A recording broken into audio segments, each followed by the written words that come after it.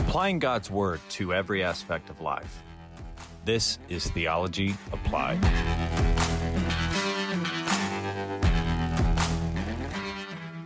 Welcome. This is Pastor Joel Webbin with Right Response Ministries. We've got another episode of Theology Applied. And today I am very privileged to welcome a guest whose ministry I've been following for quite some time. I have just learned so much, been so well equipped to pastor my local flock, my congregation here in San Diego, California, by all the wonderful resources and teaching that this individual has put out. And so without further ado, my guest for today's episode is Jared Longshore with Founders Ministries. Jared, could you take a moment and tell our viewers a little bit about yourself and the ministry you're a part of?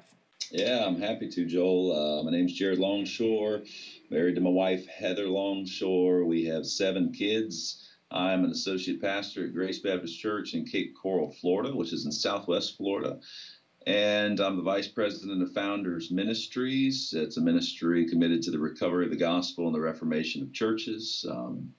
So, yeah, it's about my happenings. That's great. And are you, in your church life, are you associate pastor? What is your role there?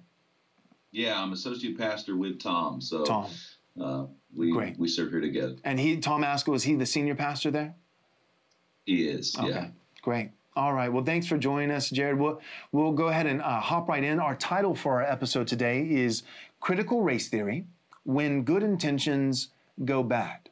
Critical Race Theory, When Good Intentions Go Bad. Founders Ministry, both Tom and Jared have done a lot of great work on this, as well as other wonderful men of God like Vodi Bakum, John MacArthur, James White. And so I wanted to just take some time to ask some specific questions with Jared on the top of critical race theory, but especially in regards to, although both of us believe that it is a demonic ideology, that really is forged in nothing less than the pit of hell.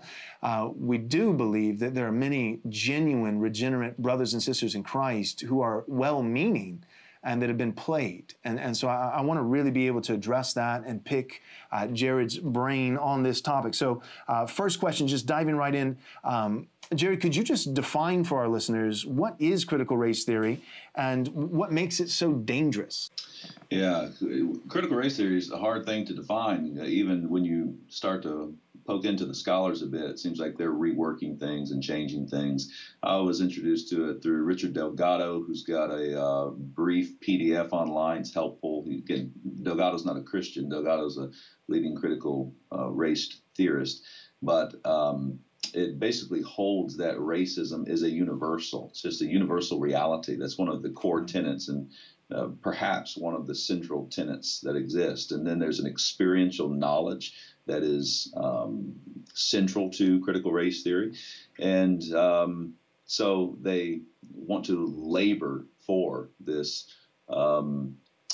this black voice that has a greater reliability or greater credibility based on the fact that it is black and has experienced racism and therefore can be better positioned to speak to the issues of racism. Mm-hmm. So those are a few of the tenets, but it's going to be rooted in critical theory. So you got to go back and understand critical theory. You're going to spend some time in the Frankfurt School to understand that. And then you're going to end up at a foundation of a metaphysic and understanding of reality that is materialistic. And by having that kind of worldview, you can go from that and begin to use all sorts of words like justice and like equality, but you actually mean something different than the supernatural Christian understanding of God's world. I've heard that with that, that it's just a given, a universal racism. I've heard people say that it's not just white people are racist, everybody's racist.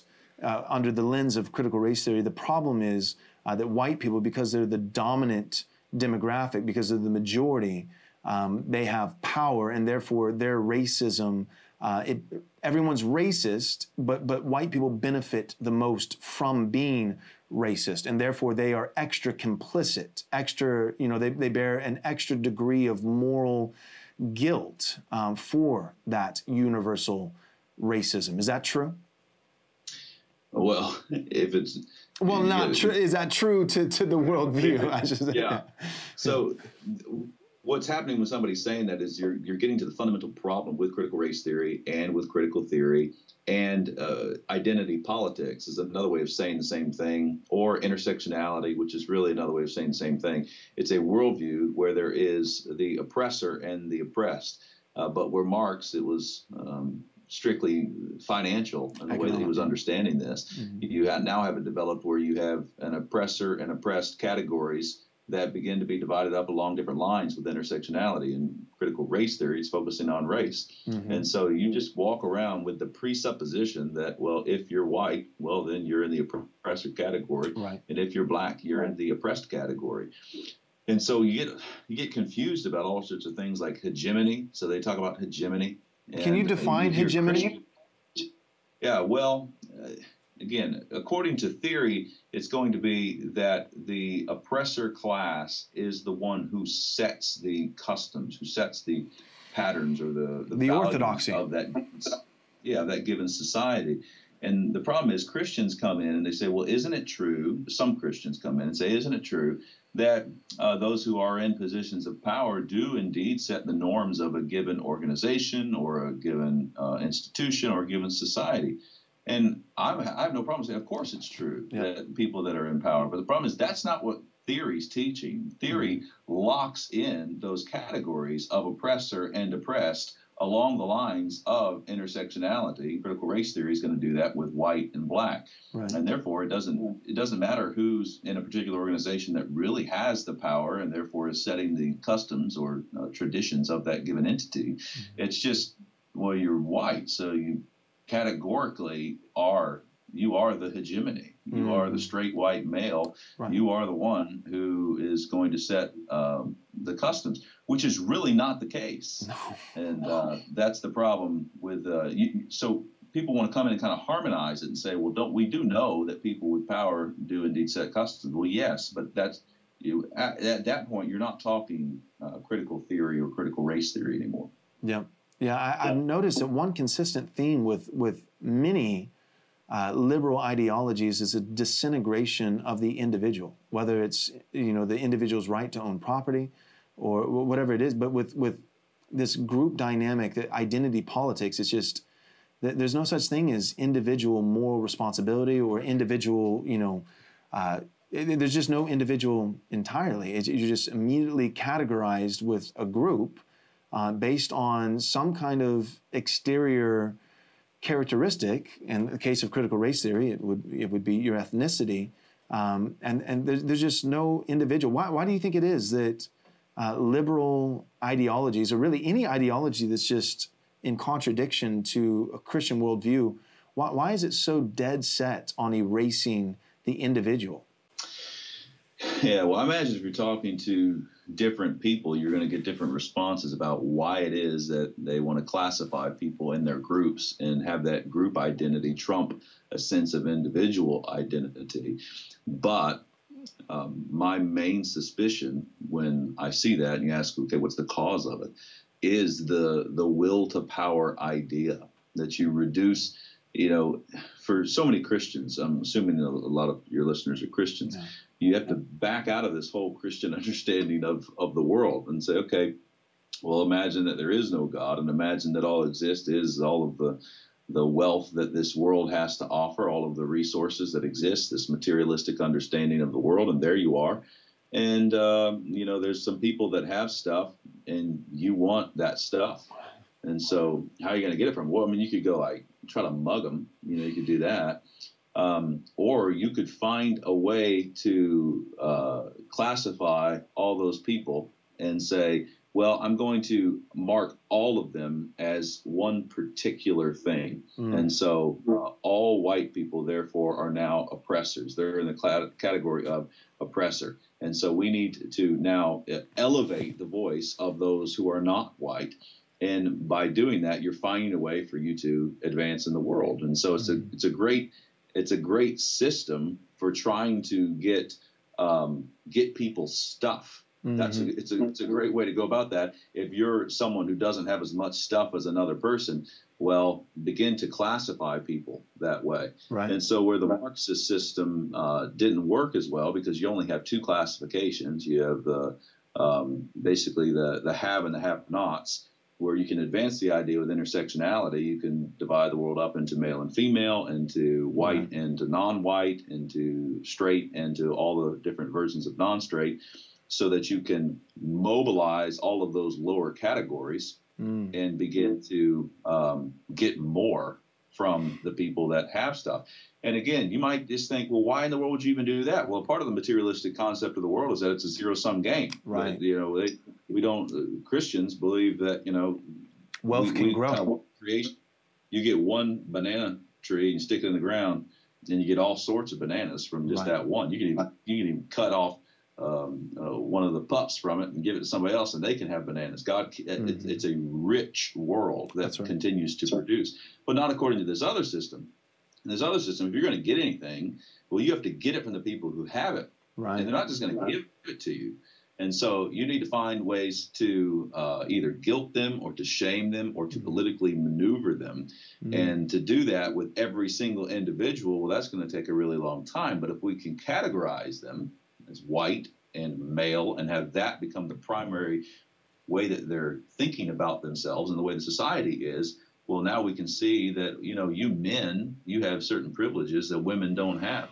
And so it's time for all of you to kind of pay up and to make sure that all the ladies get the same stuff that you do. And then Christian says, well, why would you do that? Because we don't want all the women to have all the same stuff that men do.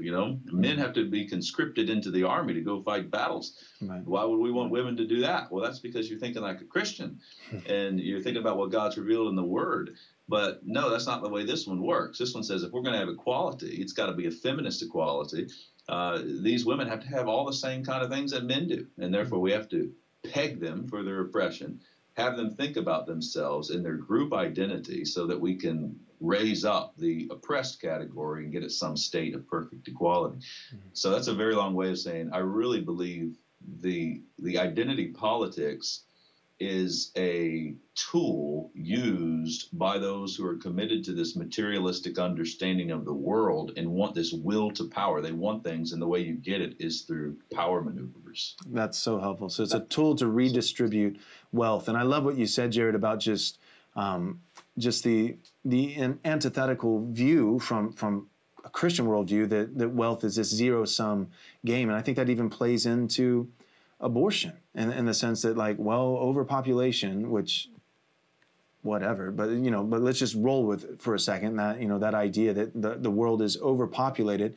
Well, what do you fundamentally view people as? Do you view them as lowercase c creators, not ex nihilo, but that we produce, that we multiply, that we build? Or do you just view them as leeches, consumers? And the worldly the worldly view of people, it's so funny. I've noticed it's so reverse. So for the Christian, we believe in total depravity, but also the imago Dei. Whereas it's completely opposite for the unbeliever. They would say that, so we would say in your heart of hearts, you're depraved. You need to be converted. But because you're made in the image of God, even the unbeliever can produce and multiply wealth and create and all these kinds of things, whereas the non-Christian would do the exact opposite. They would say, in your heart of hearts, kind of a Disney worldview, you're really good, and on the outside, you make some mistakes and you're a consumer and you're not going to. So it's like the unbeliever is going to say that people are a leech with good intentions and a good heart, where the believer says people are not consumers but creators, lowercase c creators, with at the inside a depraved heart need Jesus. Or did you have any thoughts on that? Yeah, well, the Imago Dei is a glorious Christian doctrine that we have assumed for a really long time, and even in our society have treated people with respect because that doctrine has been underneath. We might not have maintained it in a civil way over the last 50 years or so, but it has still been bearing fruit. And now you see the erosion of that, that you can have people that get terribly confused about what a human being is. Mm-hmm. That's what we're seeing with all of the transgender realities that are now upon us, where people are saying, I can manipulate my own existence and become kind of whatever I want to be. And if that's the case, if you really are able to do that kind of thing, and there's nothing that marks you, you are not created in the image of God. Well, why in the world should we respect you? Why in the world should we not take your stuff and just do whatever we want to with you? So there absolutely has to be a recovery of that doctrine, a clear teaching on it in the church, so that people can live accordingly.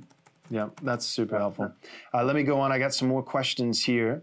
So you talked about, critical race theory is just one specific subset of critical theory. So we could almost, in some sense, we've heard a lot of guys talking about the Trojan horse of social justice or the Trojan horse of, racial reconciliation, the Just Thinking guys, Daryl and Virgil. I know you and Tom have had those guys before.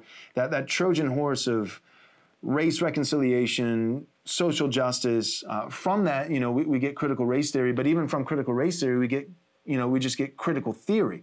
And so one of my questions is this, as churches and Christians, many of them unknowingly, as they begin to adopt critical theory, what are some of the things that we can expect to see, or some of the things that maybe you and Tom have already seen in churches that have come about from critical theory that aren't related, something separate from race? So not just critical theory, critical race theory, but as critical theory in general is being adopted by local churches. How have you noticed the way that they do conflict resolution, or a dynamic of power between pastor and congregant, what are some other ways that critical theory in general is destructive for churches? And do you have some predictions or even some observations that you've already seen occurring?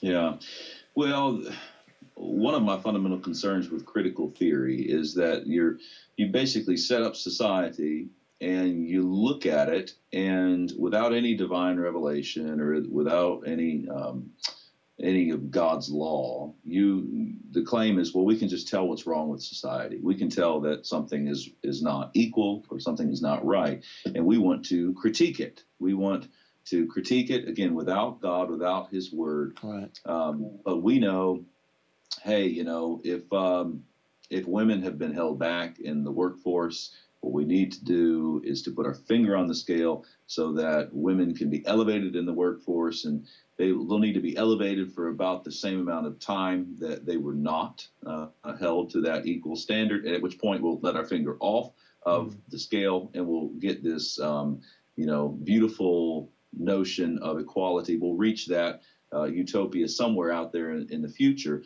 So what we need to do is critique it. So, you might even say, somebody would say, well, use reason. Just look at the world, see what's wrong with it, try to critique it, try your best to fix it. That's my, in plain terms, my central concern with critical theory. And the problem is, when you look at the church, you can see all sorts of ways where that kind of mindset has impacted what we're doing. And so, hey, we don't have a lot of youth around here. What do we need? Well, we need a cool youth pastor is what we need. Yeah. If we get that guy, then we're going to do this kind of thing, or music. We need this modern kind of music thing. That's going to be able to bring it in. So we'll do that kind of thing. Or we'll never have any kind of ability to minister to the LGBTQ community until they recognize us as friends. Right. And once they recognize us as friends, well, then we'll be able to engage it. So there could be all sorts of specifics. The central problem is trying to critique and improve, enhance things, whether it be in your church or your community, without God. Yeah. It's basically, it's a paganism in the sense that there's no transcendent God in that world. And so prayer is out the door. We're not worried about prayer, because what we need to do is actually critique something. We need to do something. Well, it is true that there's things for us to do in the Christian faith. We gather, we worship, and we preach the gospel. We do evangelism, we do discipleship, all of that. But we do all of that depending upon the Spirit of God. We do all of that praying and asking God to bless His word and to bless His work and to establish the work of our hands. So as these ideas infiltrate the church, the tendency is to basically go about the work that God has given us to do, but to do it without Him. Wow, that's really well said. It makes me think of kind of like just a giant game of whack-a-mole.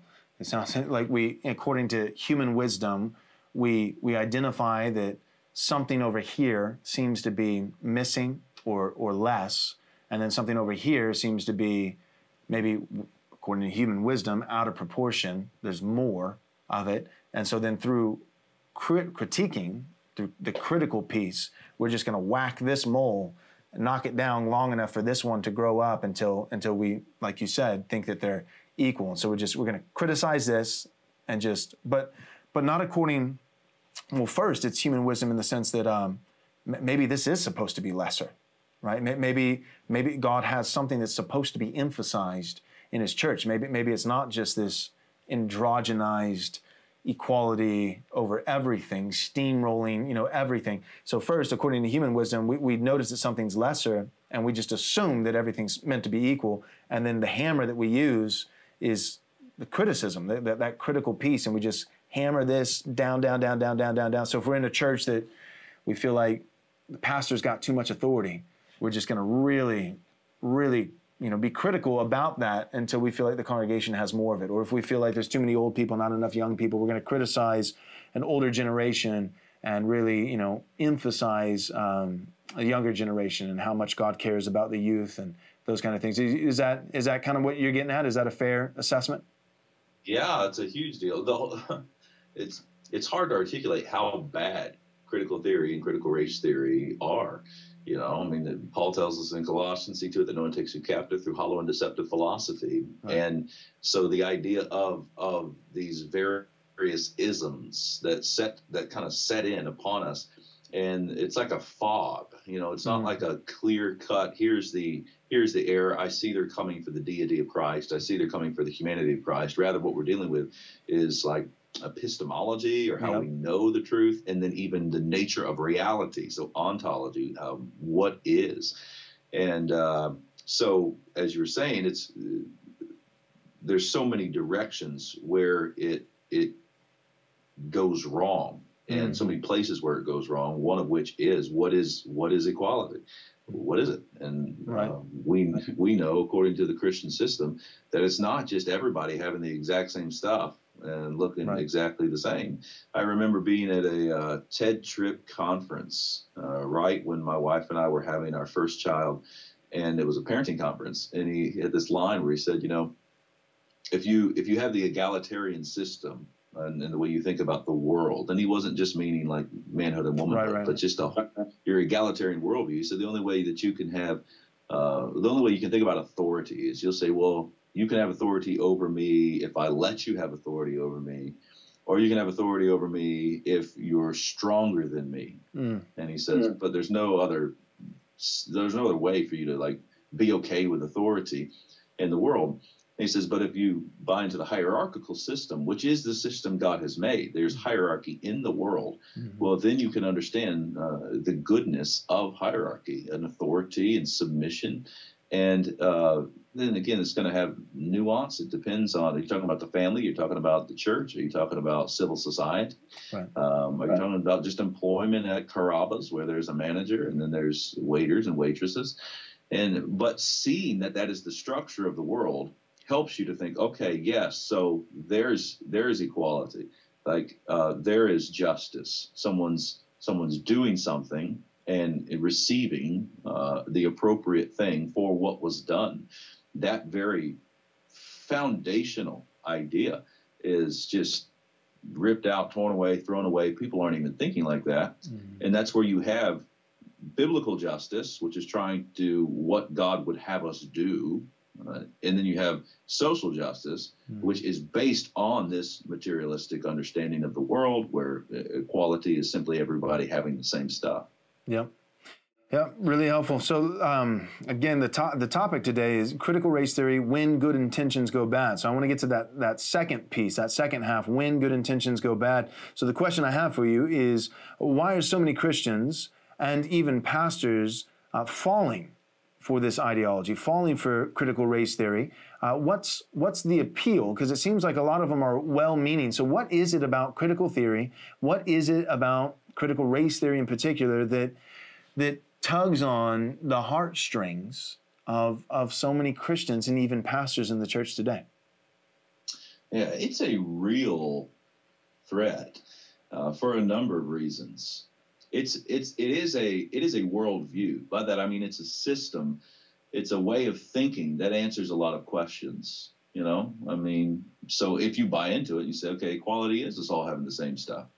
That, you know, and that can make sense if you just throw the Bible in the garbage can. It's like, well, we're all human beings, aren't we? We should all have the same stuff, and that fits. And then you've got an eschatology going on too, because we don't all yet have that same stuff. We are not all yet living as one, as John Lennon sang about, you know, in Imagine. And so we need to pursue it. And so you've got something you're moving toward. You know, we're going to progress toward this state of equality, and it's got a sense of moral rightness to it. I mean, aren't you for equality? Aren't you for everybody having the same things? And if you're not, it sounds like you want to hold on to your stuff, and that means you're the bad guy. And therefore, you know, now we have conflict, and so it's going to take me courage to stand up to you and tell you why you need to stop holding on to all of your stuff and begin to hand it over. So you've got this whole system.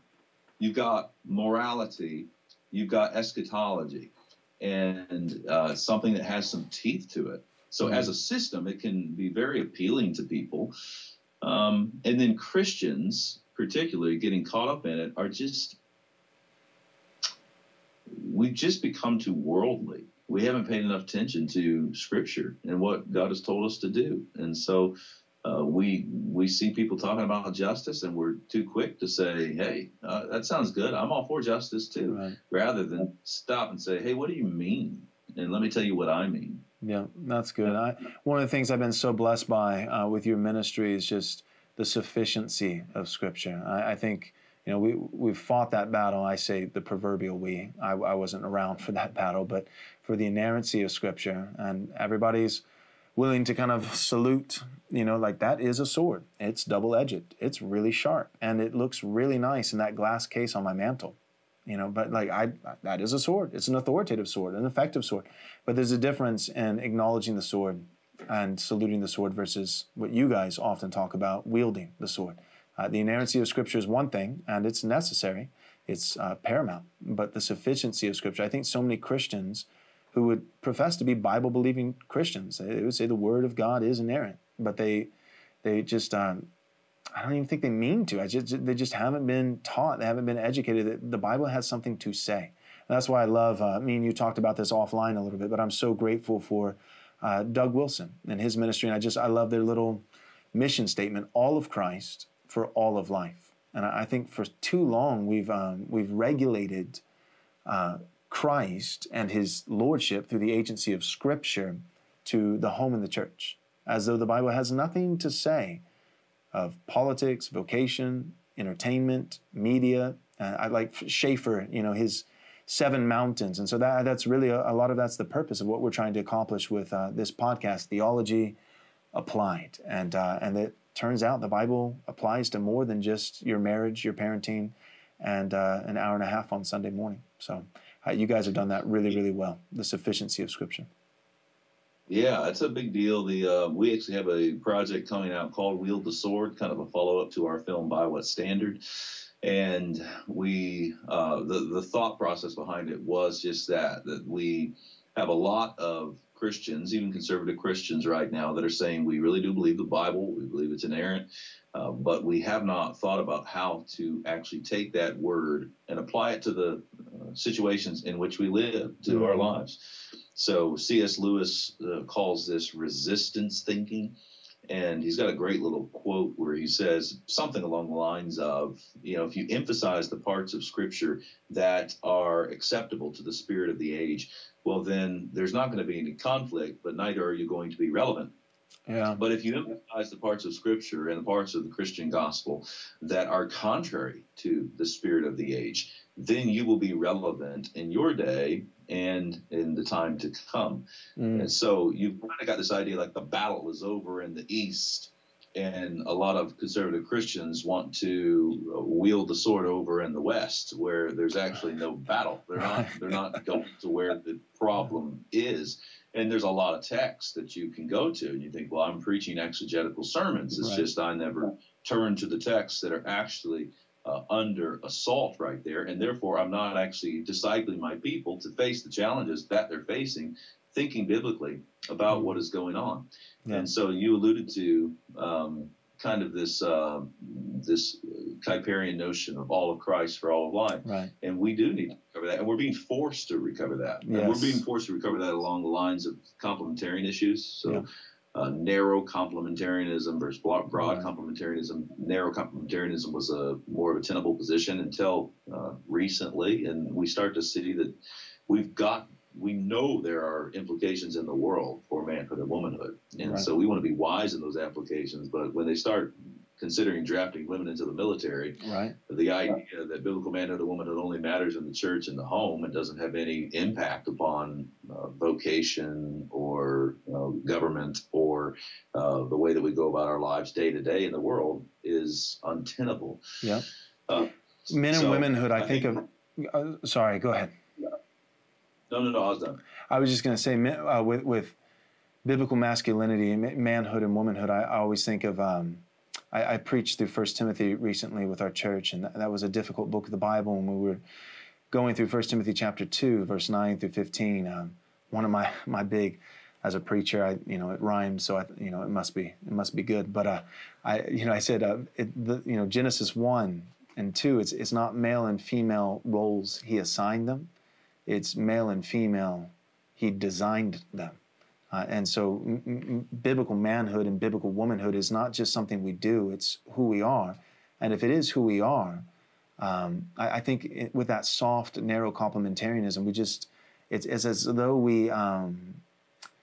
we acted as though manhood and womanhood is strictly has to do with roles, but what we unhitched is the reality that God, our God, who has a design and who is a God of order, he assigns roles based on the way that he creates his creatures. So the role of a bird to fly, it stems from the design that he gives a bird wings, and the fish has fins and gills. The role is to swim, but it has the nature, the design that accommodates that role. And so if men and women have these roles in the home and the church, it's not just the role. The role stems from the design. And if we really are designed all the way down, not just on the outside, but on the inside, men and women actually dynamically different in the way that we're designed, then to think that difference, that distinction in our design would have no application in any realm other than the home and the church just is illogical. Just makes no sense.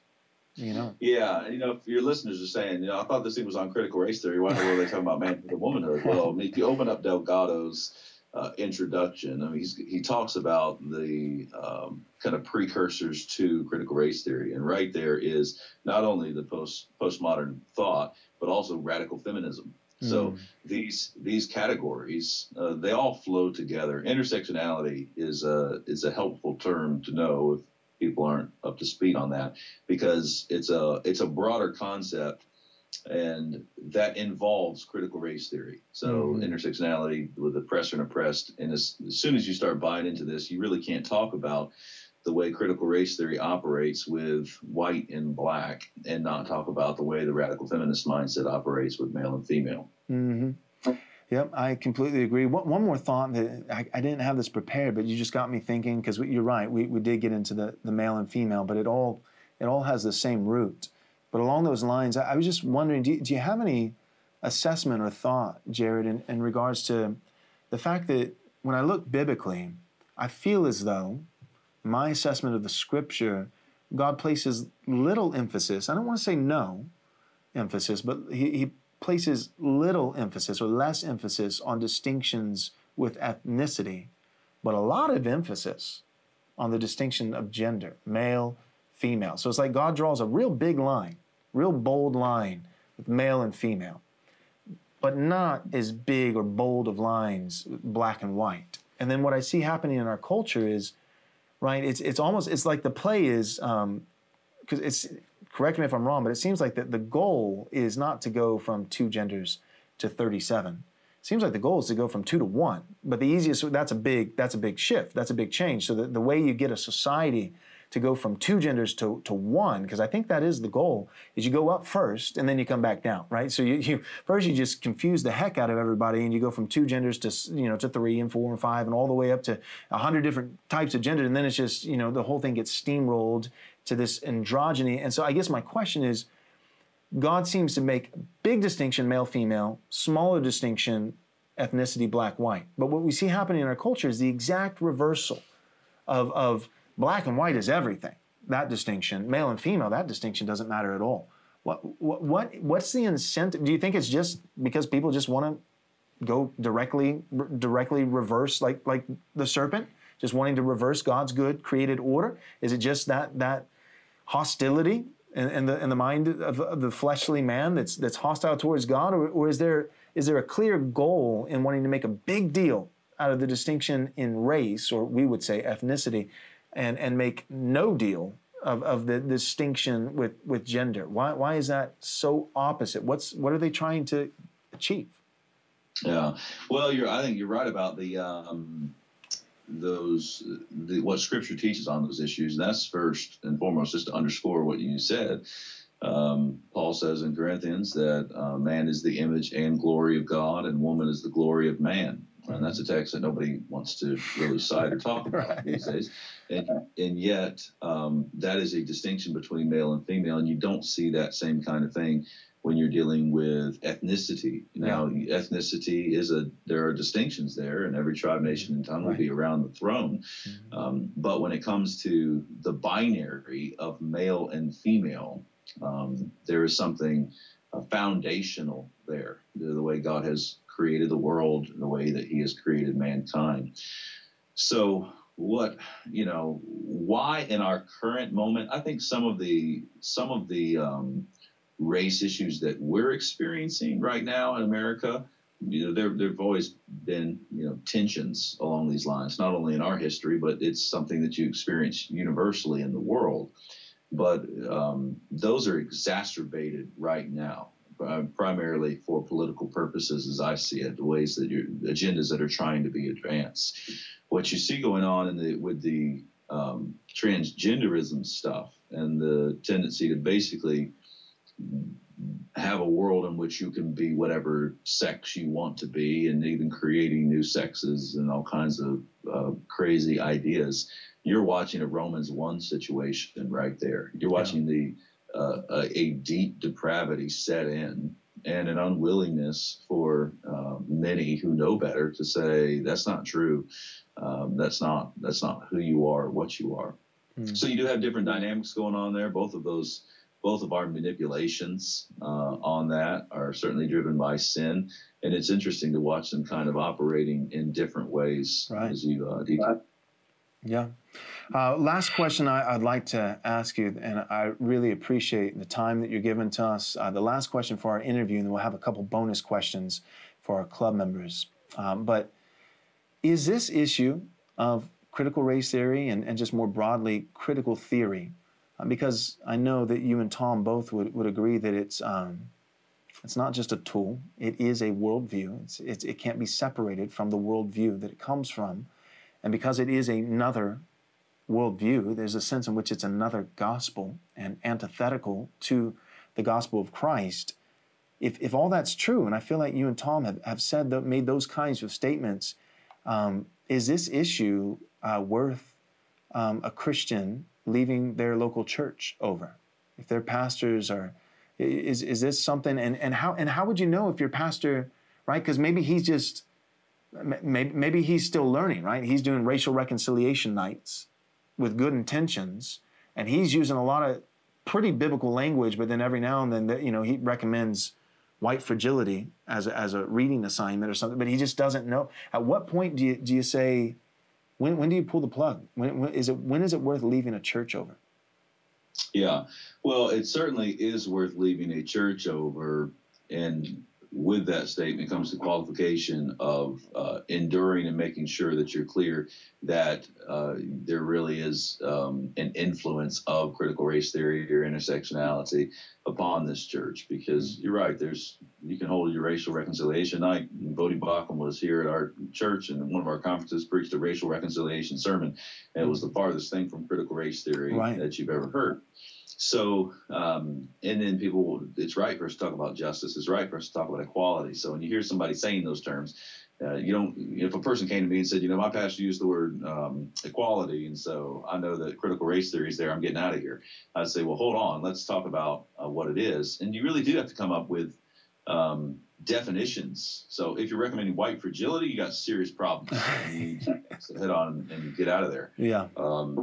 But I still think the statement on social justice in the gospel is a great resource for this question.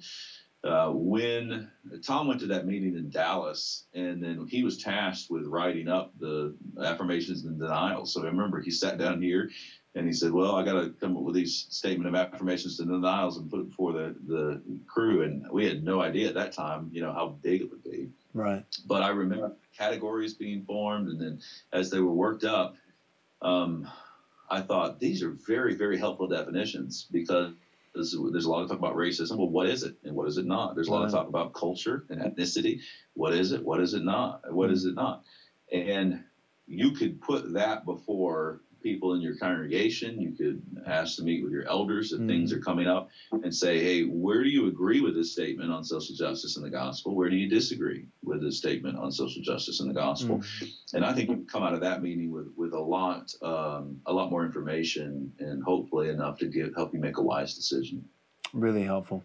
All right, Jared, real quick, I'll read the bonus questions just to whet our listeners' appetite for joining us for our kind of behind-the-scenes conversation. But before I do, thank you so much for coming on. And could you tell our listeners how they could keep up with you, follow your ministry? Yeah, go to founders.org. That's our website. There you'll find access to all sorts of things, articles. We have a podcast called The Sword and the Trowel. Founders Ministries is on all the platforms, Facebook, Twitter, YouTube, all of that. We have a conference coming up in January. And so, if anybody wants to be a part of that, it's going to be on the doctrine of God. We've got a number of good guys coming. We actually got a guy from California named Chad Vegas out here be joining us. Bodie Bacham is going to be joining us down here for that conference. And so we've got a lot of good stuff there. We'd love for you to come enjoy Florida in January. Great. Okay, well, thanks so much for your time, Jared, and we'll hop back on here for our club members, our responders here in just a moment. As a special thank you for your gift of any amount, we'll be happy to send you a free digital book from our store. To access this offer, visit rightresponseministries.com/offer. We highly recommend Pastor Joel's book, Am I Truly Saved?